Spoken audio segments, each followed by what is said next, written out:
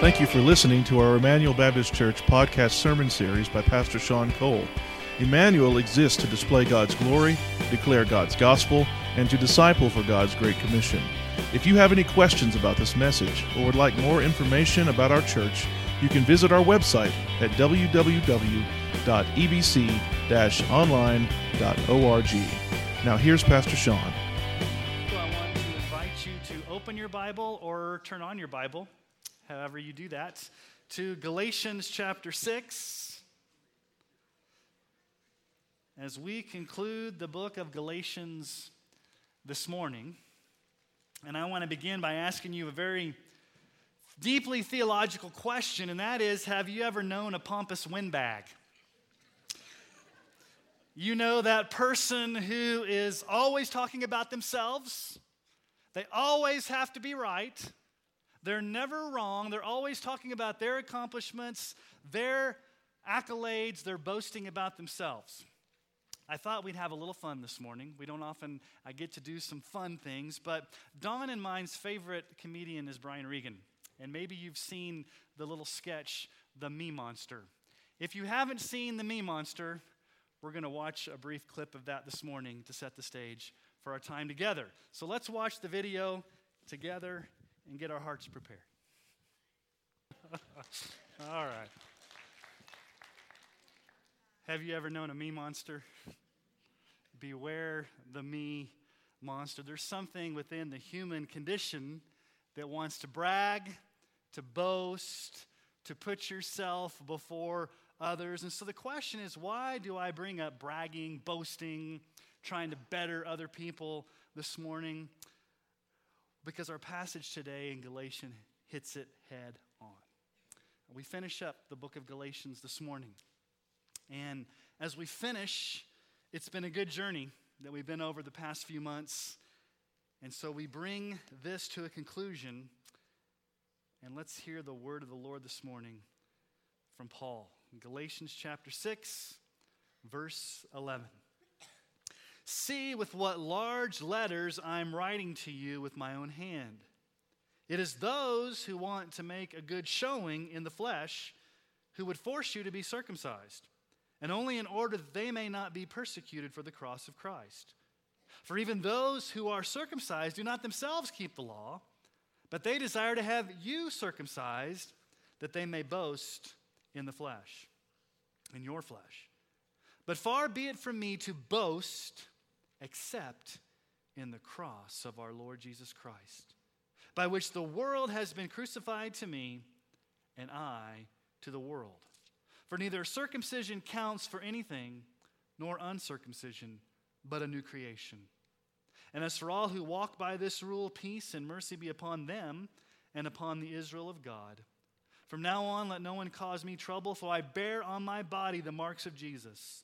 The grace of our Lord Jesus Christ be with your spirit, brothers. Amen.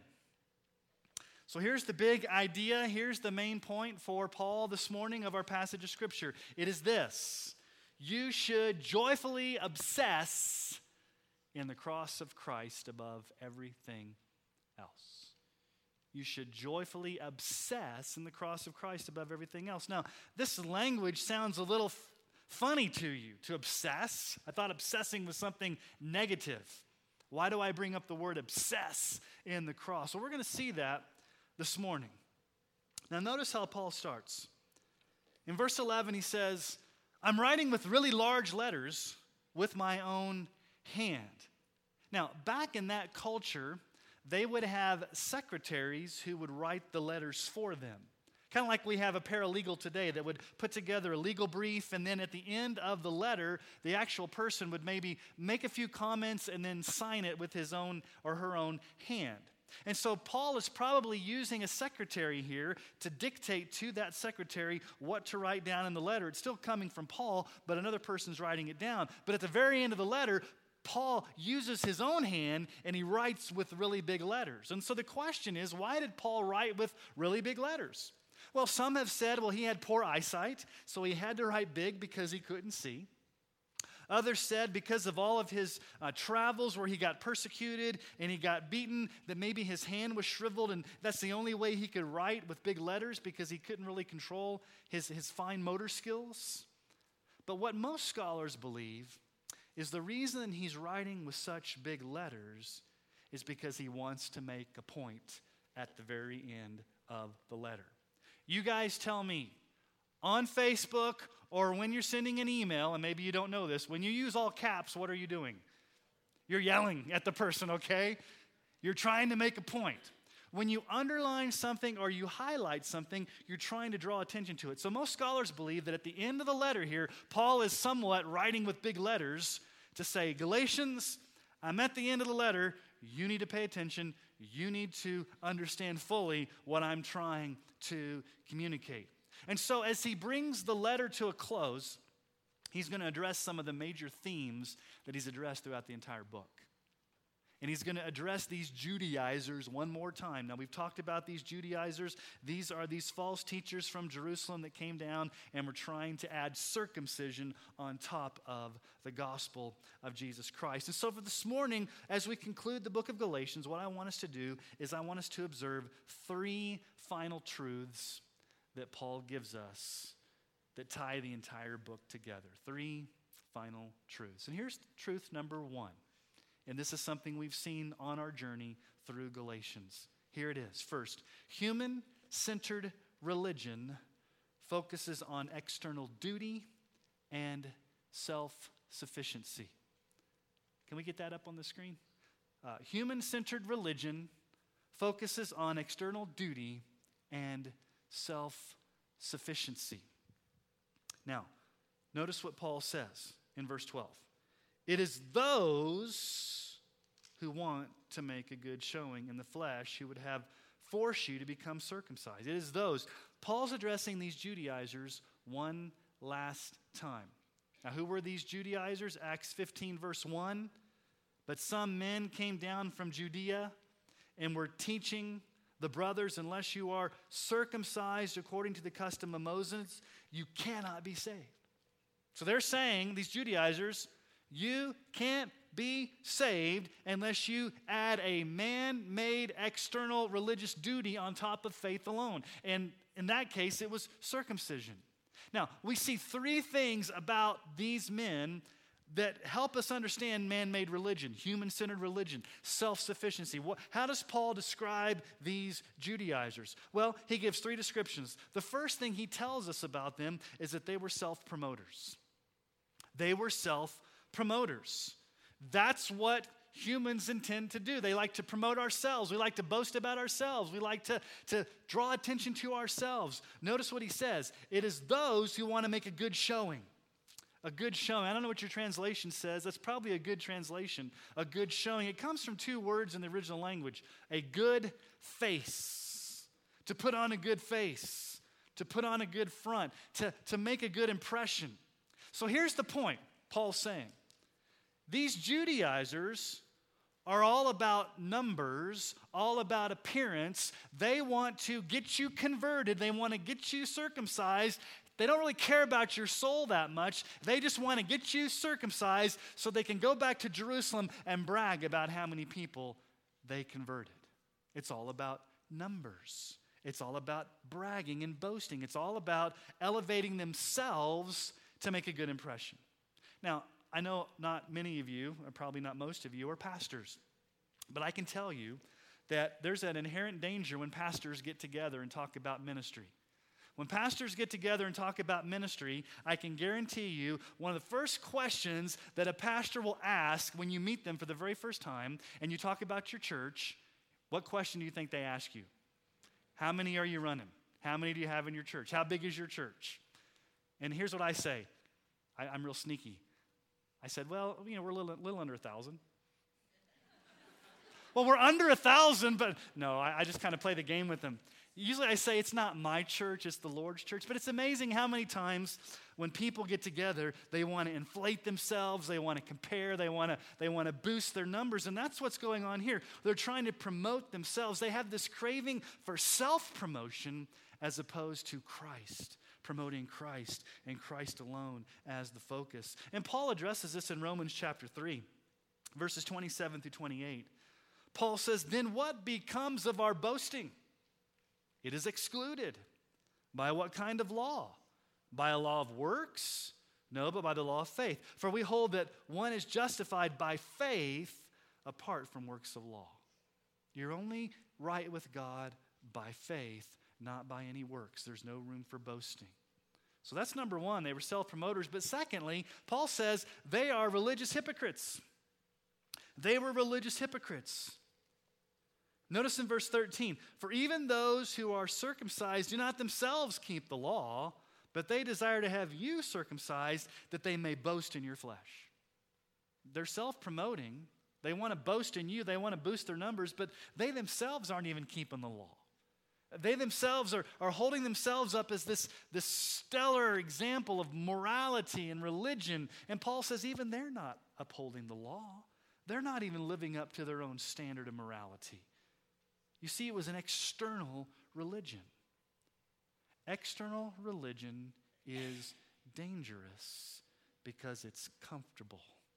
But what God is after is your heart. Listen to what Jesus says in Mark chapter 7.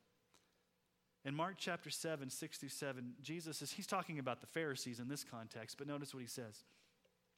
Jesus said to them, "Well did Isaiah prophesy of you hypocrites. As it is written, this people honors me with their lips, but their heart is far from me. In vain do they worship me, teaching as doctrines the commandments of men." You can worship Jesus with your lips. You can look good on the outside. You can go through all the motions, but your heart can be very far from them. And people who have never had this inward change of the gospel, those that are just religious, they gravitate towards external religion. They gravitate towards the externals. Because the externals don't really get down to the heart. They never get down to repentance. They never get down to the true meaning of what it means to have a relationship with Christ. It's all about just a duty. It's about looking good to others. It's about going through the motions so that you look good to others. So, number one, they're self-promoters. They're drawing attention to themselves. They're boasting about themselves. Number two, they're religious hypocrites. But number three, notice the third description that Paul gives. They were ashamed of the cross. At the end of verse 12, "It is those who want to make a good showing in the flesh who would force you to be circumcised, and only in order that they may not be persecuted for the cross of Christ." They were trying to avoid persecution. They were trying to avoid the offense of the cross. They didn't want to preach the true gospel that offends. Now, the cross is offensive. Paul says that. In 1 Corinthians chapter 1, verse 18, Paul says, "For the word of the cross, the message of the cross, is folly." That word folly means moronic, offensively moronic to those who are perishing, but to us who are being saved, it's the power of God. 1 Corinthians 1:23, "We preach Christ crucified, a stumbling block to Jews and folly to Gentiles." In that culture of the day, the word cross was actually like a cuss word. You didn't use it in polite conversation. You did not use it it was a vulgar word, the cross. And basically what they said was, if you were hung on the cross, you were hung on what they called the unlucky tree. You were on the unlucky tree. You didn't want to talk about the cross. What does the cross tell us? Why is the cross offensive? The cross says, you are a sinner separated from God. You cannot save yourself, and you need Jesus to die in your place as the only way to get you to heaven. The world does not want to hear that message because it's offensive to them. Go back to Galatians 2:21 for a moment. Just turn back in your Bibles. Works of the law, getting people circumcised. If all the Judaizers had to do was to get these people circumcised, then there was no need for the cross. It's just a religious duty. Notice what Paul says in Galatians 2:21. "I do not nullify the grace of God, for if righteousness were through the law, then Christ died for no purpose." There was no reason for Jesus to die if it all is his religion. And then Galatians 3:13. Look at Galatians 3:13. Christ redeemed us from the curse of the law by becoming a curse for us. For it is written, "Cursed is everyone who's hanged on a tree."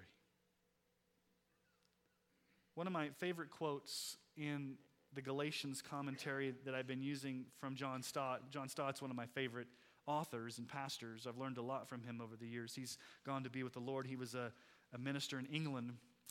But listen to what he says. "Nothing in history or in the universe cuts us down to size like the cross. All of us have inflated views of ourselves, especially in self-righteousness, until we have all visited a place called Calvary. It is there at the foot of the cross that we shrink to our true size." See, why is the cross offensive? The cross is offensive to non-religious people. The cross is offensive to non-religious people because it tells non-religious people that they're sinners in need of Jesus, and Jesus is the only way of salvation, and that they need to repent and believe in him. And we can understand how the cross can be offensive to non-religious people, but the cross is just as offensive to religious people. Because the cross says to religious people, it doesn't matter how religious or how moral or how good you try to compare yourself to somebody else, you need Jesus just as much. You're just as much of a sinner, no matter how moral or religious you think you are. You see, here's what the cross says. The cross of Jesus emphatically yells at us, we are all helpless, hopeless, and hell-bound without Jesus. And that's an offensive message. You see, you're not going to offend anybody if you preach that Jesus was a moral teacher that helps improve your life. Oprah teaches that. Jesus was a moral teacher who can help improve your life. You're not going to get any resistance. But when you start to talk about sin and repentance and the need for a blood sacrifice, and Jesus is the only way, and our helpless state, and that we're all under God's justice without Jesus, that's where it gets offensive. And these Judaizers don't want to go there. They don't want to go there. So they are religious hypocrites. They're ashamed of the cross, and they're self-promoters. And that's really what self-centered religion's all about. It's self-sufficiency. It's self-aggrandizement. It's boasting about ourselves. It's putting stock in ourselves. It's what we can accomplish. It's what we can do. It's boasting in ourselves. That's the first thing we see in this passage of Scripture. And that's the Judaizers. That's false religion. All right, let's look at the second thing we see in this passage of Scripture.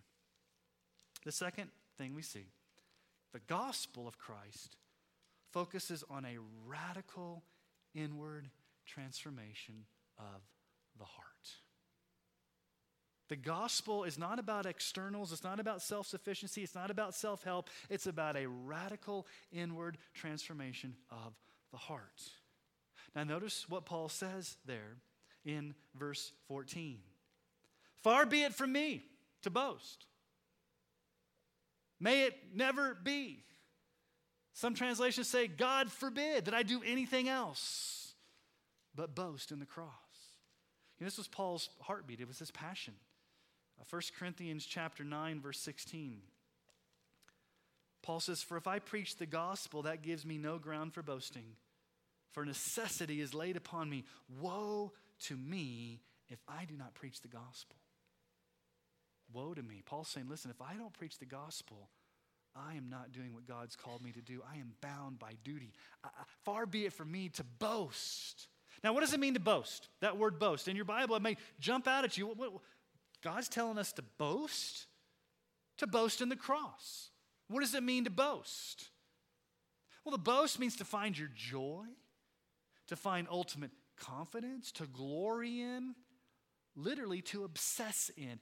There's no real English equivalent to this Greek word. It means to put all of your stock in it to the point of obsession. It's above anything else that you enjoy, that you love, that you worship, it's Jesus. And you find joy in his cross. You boast in that. You glory in that. Paul gives us permission to boast in Jesus and in the cross. 1 Corinthians 1:31. "So that as it is written, let the one who boasts, boast in the Lord." If you're going to boast, if you're going to brag, if you're going to talk about something that you obsess about, that you enjoy, that drives you, we have permission from the Bible to have that be Jesus, front and center above all things. 1 Corinthians 2:2. Paul says, I decided to know nothing among you except Jesus Christ and Him crucified. I want you to think about all the things that our culture boasts in. What does our culture glory in? What does our culture obsess over? I mean, we could probably come up with a great list. I've listed some things out here. Physical abilities, athletic prowess, military power, oratorical abilities, intellectual accomplishments, political influence, monetary and financial success, social status, entertainment celebrities. All these things, some of them aren't necessarily bad, but if you boast or brag or obsess over these things, Paul says the one thing that he boasts in is Jesus and the cross and the gospel and His salvation. You see, there's only really two religious systems in the world. There's only really two religious worldviews. There's a religion of self-boasting, and there's the gospel of Christ boasting. There's really no other alternative. You're either elevating yourself, you're boasting about yourself, you're glorying in yourself, you're putting yourself at the center, or it's about Jesus. And you're putting Jesus at the center, and you're glorying in Jesus, and you're finding your joy in Him. So you see, to boast in the cross means you give up all hope in trusting in yourself. You give up all attempts at trying to be religious or trying to be moral or trying to be good or trying to do anything, and you simply trust in Christ alone as your all in all to save you. It's a radical, life-transforming issue. Now, Paul's going to talk about the radical. Now, why do we use the word radical? Do you guys know where the word radical comes from? I'm going to teach you some Latin this morning, okay? You can go away going, I learned some Latin today. Radix is the Latin word for root. So we get the word radical. Radical means to go down to the root, to go down to the very depth. So the cross gets to the very depth of your heart. It does something radically, inwardly transformative in your life. So the first thing we see here that Paul says is the cross creates a sharp separation from the world. A sharp separation. So much so that Paul uses some very strong language here, some death language. Notice what he says there. Verse 14. Far be it from me to boast except in the cross of our Lord Jesus Christ, by which the world has been, look at his language, crucified to me and I to the world. Paul says, I've been cut off, I've been crucified, I've been separated from the world, and the world's been separated from me. Now, what is the world? Does that mean Paul stopped living on planet Earth? No, the world is that satanically influenced system of godless values and culture and worldview, this present age that's dominated by sin. And Paul says, that's done. I've been crucified to that. He says it this way in Philippians chapter 3, verses 7 through 8. Paul says, but whatever gain I had, I counted as loss for the sake of Christ. Indeed, I count everything as loss because of the surpassing worth of knowing Christ Jesus my Lord. For His sake I've suffered the loss of all things and count them as rubbish in order that I may gain Christ. To boast in the cross means this. It means repentance.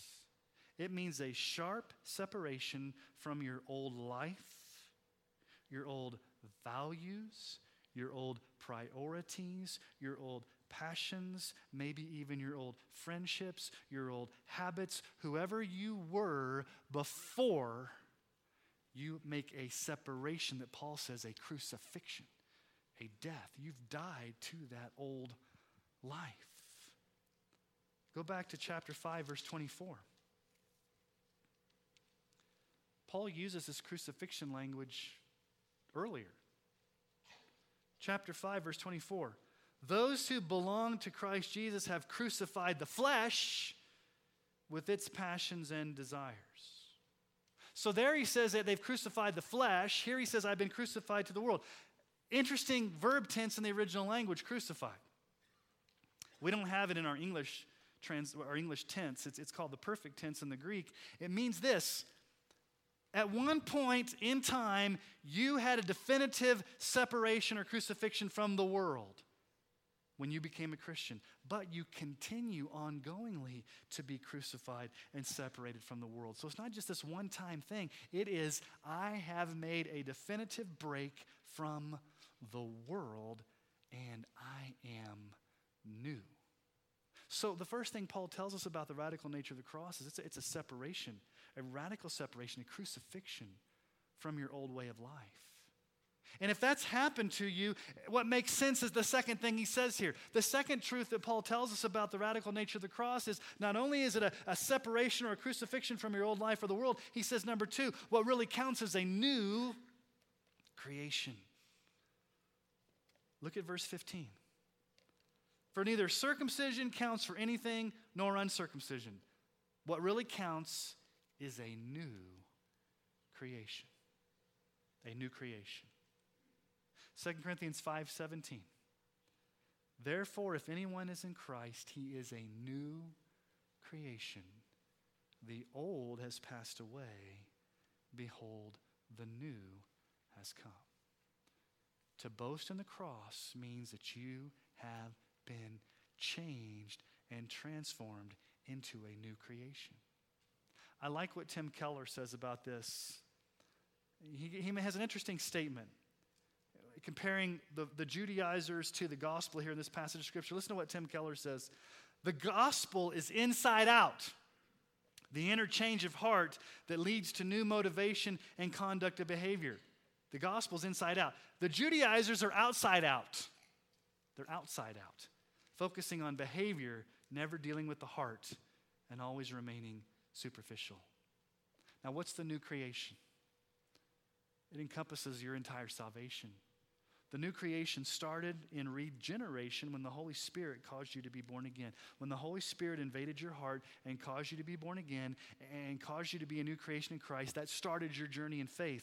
But the Holy Spirit continues to live in you, and He helps you to say no to sin. He helps you walk in holiness. He creates the fruit of the Spirit in you. He helps you to walk in step with the Spirit. And so not only is it your initial salvation where you became a new creation, but it's the ongoing process of being renewed. And guess what? One day, we will be glorified in new bodies in the new heavens and the new earth. So the new creation encompasses the entirety of your salvation from beginning to end. The moment when you were first born again to the moment you step foot in heaven, and you are totally new. It's a radical transformation from the inside out. God has to do this work deep in your heart. Which means that the way that you're right with God is not by any external thing you do. You're not right with God. You're not inwardly changed. You're not made radically new by baptism. It's important, but baptism. Church attendance is important, but that doesn't do it. Being a good person, that's important, but that doesn't do it. Obeying the golden rule, that's important, but that doesn't do it. Being spiritual, trying hard to be good, obeying the 10 Commandments, anything you can think of that's something that you do to earn merit with God is not the way of the cross. It's a radical inward transformation where God makes you new from the inside out. And so the issue for the Galatians was, Paul's like, I don't care if you've been circumcised or not circumcised. I mean, I care because it's a big issue of Paul's teaching. But the real issue for me, Paul's saying, is have you experienced this new creation? Have you been regenerated? The Bible talks about this regeneration in the Old Testament with some very interesting imagery. Ezekiel 36, 26 through 27. This is God speaking. God says, I will give you a new heart, and a new spirit I will put within you. I will remove the heart of stone from your flesh and give you a heart of flesh. And I will put my spirit within you and cause you to walk in my ways and be careful to obey my rules. Every single one of you is born with a dead, stony heart that's resistant to God. And God has to come in and replace that heart of stone and give you a new spiritual heart. Paul says it this way in Titus chapter 3, verses 4 through 7. When the goodness and loving kindness of God our Savior appeared, He saved us not because of works done by us in righteousness. So we're not saved by works, but according to His own mercy. How? By the washing of regeneration and renewal, that inward renewal of the Holy Spirit, whom he poured out on us richly through Jesus Christ our Savior, so that being justified by grace, we might become heirs according to the hope of eternal life. So the ultimate question for you this morning is, have you experienced this inward transformation? Are you radically new from the inside out because God has saved you, God has changed you, you are a new creation in Christ? Has this happened to you? Has it happened to you? Have you been transformed radically? That's number 2. Let's look at the third truth that this passage of Scripture brings it finally to a close. Here's the third truth. The gospel grants us every spiritual blessing in Christ Jesus. Spiritual blessing. Now, Paul concludes this in verse 16. For all who walk by this rule. Now, what does he mean by walk by this rule? Remember, in Galatians, the term walking means your lifestyle, your total manner of being, your habit. What's the rule that he's saying you need to walk by? The rule is not the 10 Commandments. It's not the law. What he's saying is, this truth I've been teaching all throughout Galatians, that salvation is by grace alone, through faith alone, and Christ alone, that has to be the embodiment of who you are, the gospel. You need to walk by the truth that you're saved by grace alone, through faith alone, and Christ alone. It's not by works. You must live the gospel-centered life. And then Paul gives 3 very specific blessings. Most of his letters end with these types of blessings, but I think they're very important for us to look at. What are these spiritual blessings? These aren't all the spiritual blessings, but there are 3 he lists here. The first is peace. For all who walk by this rule, peace. Now, what is peace? There is an objective peace that comes from knowing that your sins are forgiven and you have a right relationship with God, that you are not guilty. There's the objective peace, that you're not guilty forever before God. Romans 5:1, therefore, since we've been justified by faith, we have peace with God through our Lord Jesus Christ. It's something you have. An objective standing before God where your sins are forgiven. They're never to be brought up before you again. You are once and for all declared righteous before God. It's a permanent peace. But there's also the experience of peace that you get. There's that subjective sense of knowing that God is with you, that you have that peace. You feel it in your heart. That's why Paul says in Philippians 4:7, the peace of God, which surpasses all understanding, will guard your hearts and minds in Christ Jesus. So this blessing of peace, what should it do? It should lead you to boast in the cross. It should lead you to glory in the cross. Now, what's the second blessing he says?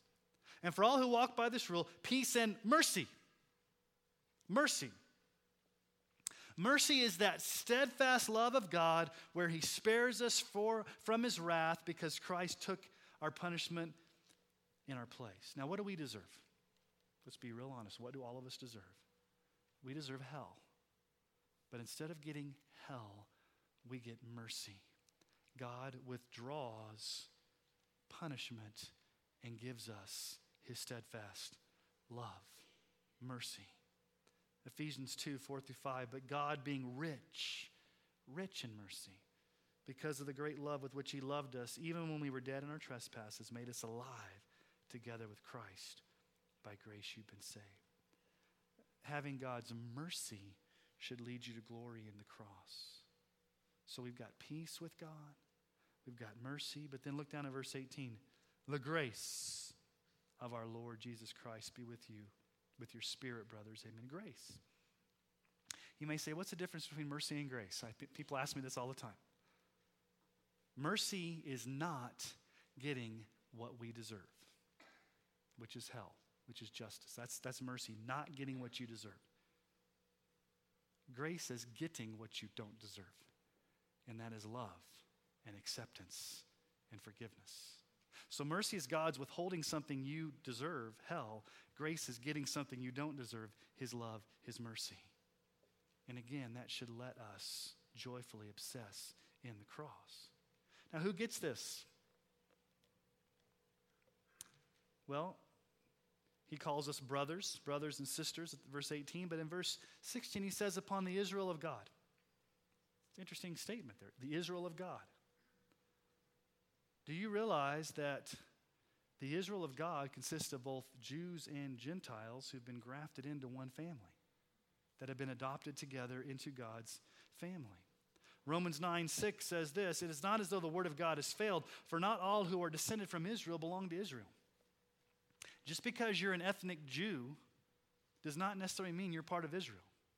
Now, you may be ethnically Jewish, but you're not part of Israel. Being part of Israel means you have faith in Christ. You're actually Abraham's true child through faith in Christ. Go back to Galatians 3:29. If you are Christ, then you're Abraham's offspring, heirs according to the promise. You're Abraham's offspring. Philippians 3:3, "For we are the circumcision who worship by the Spirit of God and glory in Christ Jesus and put no confidence in the flesh." So who's the Israel of God?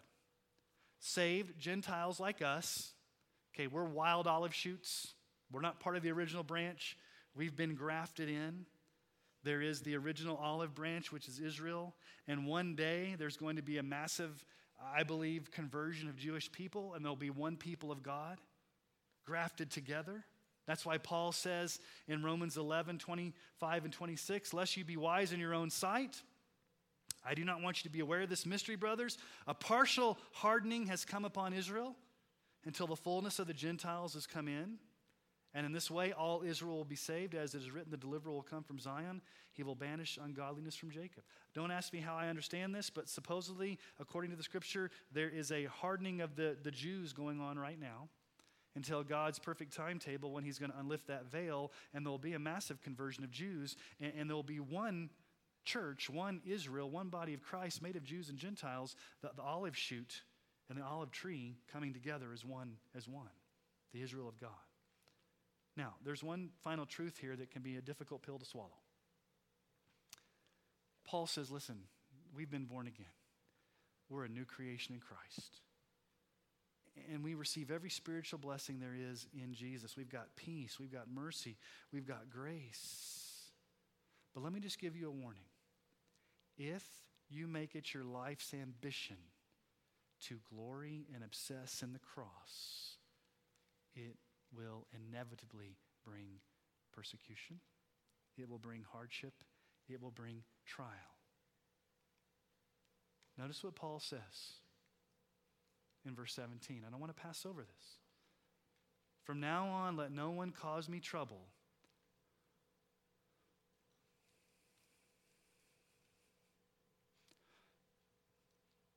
For I bear on my body the marks of Jesus."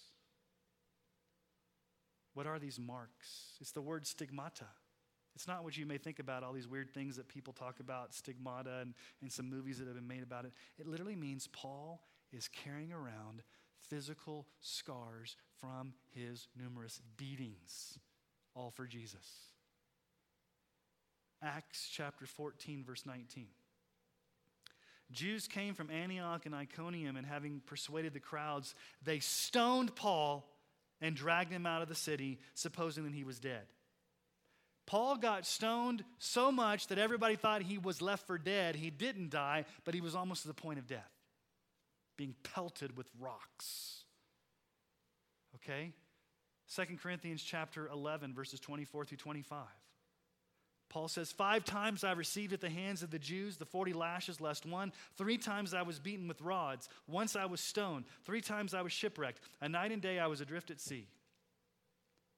Paul could stand up and say, listen, if you want to see somebody who has physical marks in their body for following Jesus, for boasting in Jesus, let me take off my tunic and you can look at my back and see the marks of Christ on my body.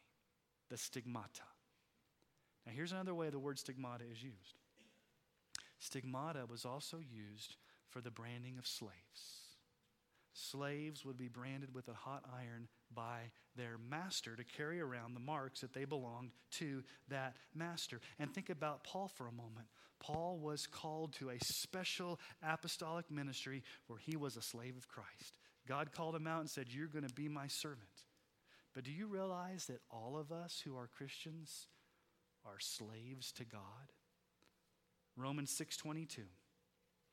"But now that you've been set free from sin and have become slaves of God, the fruit you get leads to sanctification and its end, eternal life. You're probably not going to get beaten like Paul. You're probably not going to have marks in your body like Paul. You're probably not going to get stoned, but the principle's the same. If you live your life with Christ as the center, and you obsess over Jesus, and He is your life, and He's all you talk about, and He is the sum and substance of who you are, and you live for Jesus publicly and boldly, you better expect to receive some marks. You're going to be marked by the enemy. You're going to be marked by the culture. It's going to get worse and worse. I'm not going to water it down. In this day and age, it's going to get worse and worse to truly stand up for Jesus. And we need to be ready to be a people that are going to boast in the cross no matter what. Because here's the issue. The world may think you're foolish. The world may think you're crazy. The world may think you're off your rocker. The world may think you're a fanatic, you're bigoted, you're narrow-minded, you don't know what you're talking about. The world may throw all types of things at you because of your stance, but at the end of the day, would you much rather say, I boast in Jesus, and I could care less what the world says? My one boast is Jesus. He's who I'm going to appear for on that final day. You're not going to stand before those people that made fun of you on the final day. You're going to stand before your Savior. And are you going to glory in the cross above all? One of my favorite hymns, poignant, powerful. It's written by Isaac Watts. When I Survey the Wondrous Cross. And I think it was written especially in light of this passage of Scripture. So let me read to you the words. And as I read these, act like you've never heard them. Let them hit you for the very first time. When I survey the wondrous cross on which the Prince of Glory died,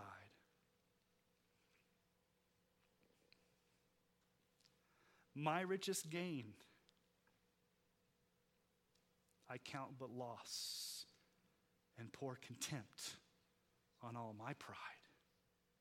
Forbid it, Lord, that I should boast, save in the death of Christ my God. All the vain things that charm me most, I sacrificed them through his blood.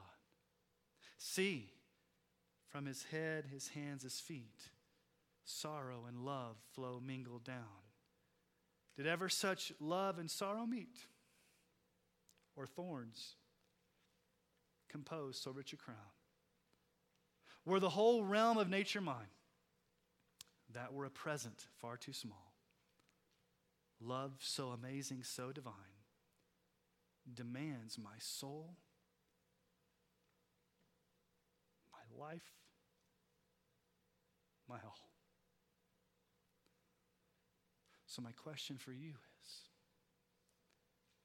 have you so joyfully obsessed in the cross of Christ that you can say like Isaac Watts, Jesus has my soul, he demands my life, and I'm going to give him my all? Let me ask you to bow your heads this morning.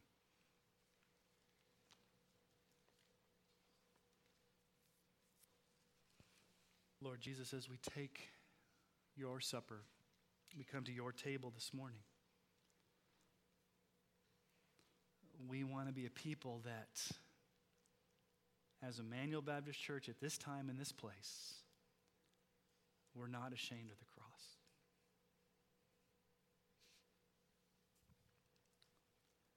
Lord, we want to boast in the cross. We want to pour hatred on our pride. We want to submit ourselves totally to you as our God and King. And so, Lord, as we come to your supper, we know it's a means of grace whereby you spiritually nourish us. You meet us right where we are. You remind us of your love for us. We remember your love displayed, and we proclaim your death until you come. So, Jesus, help us in this Lord's Supper to think about the past, to remember the cross. And Lord, in the present, help us to remember and to realize that you are ministering to us right here and now through the Holy Spirit. And Lord, as the future, help us to be those that await your coming and proclaim your death until you come. So may this Lord's Supper truly be a joyful time where we glory and we boast in the cross of Christ. And we celebrate the fact that we are new creations in Christ. The old has gone away. Behold, the new has come. And we ask this in Jesus' name. Amen.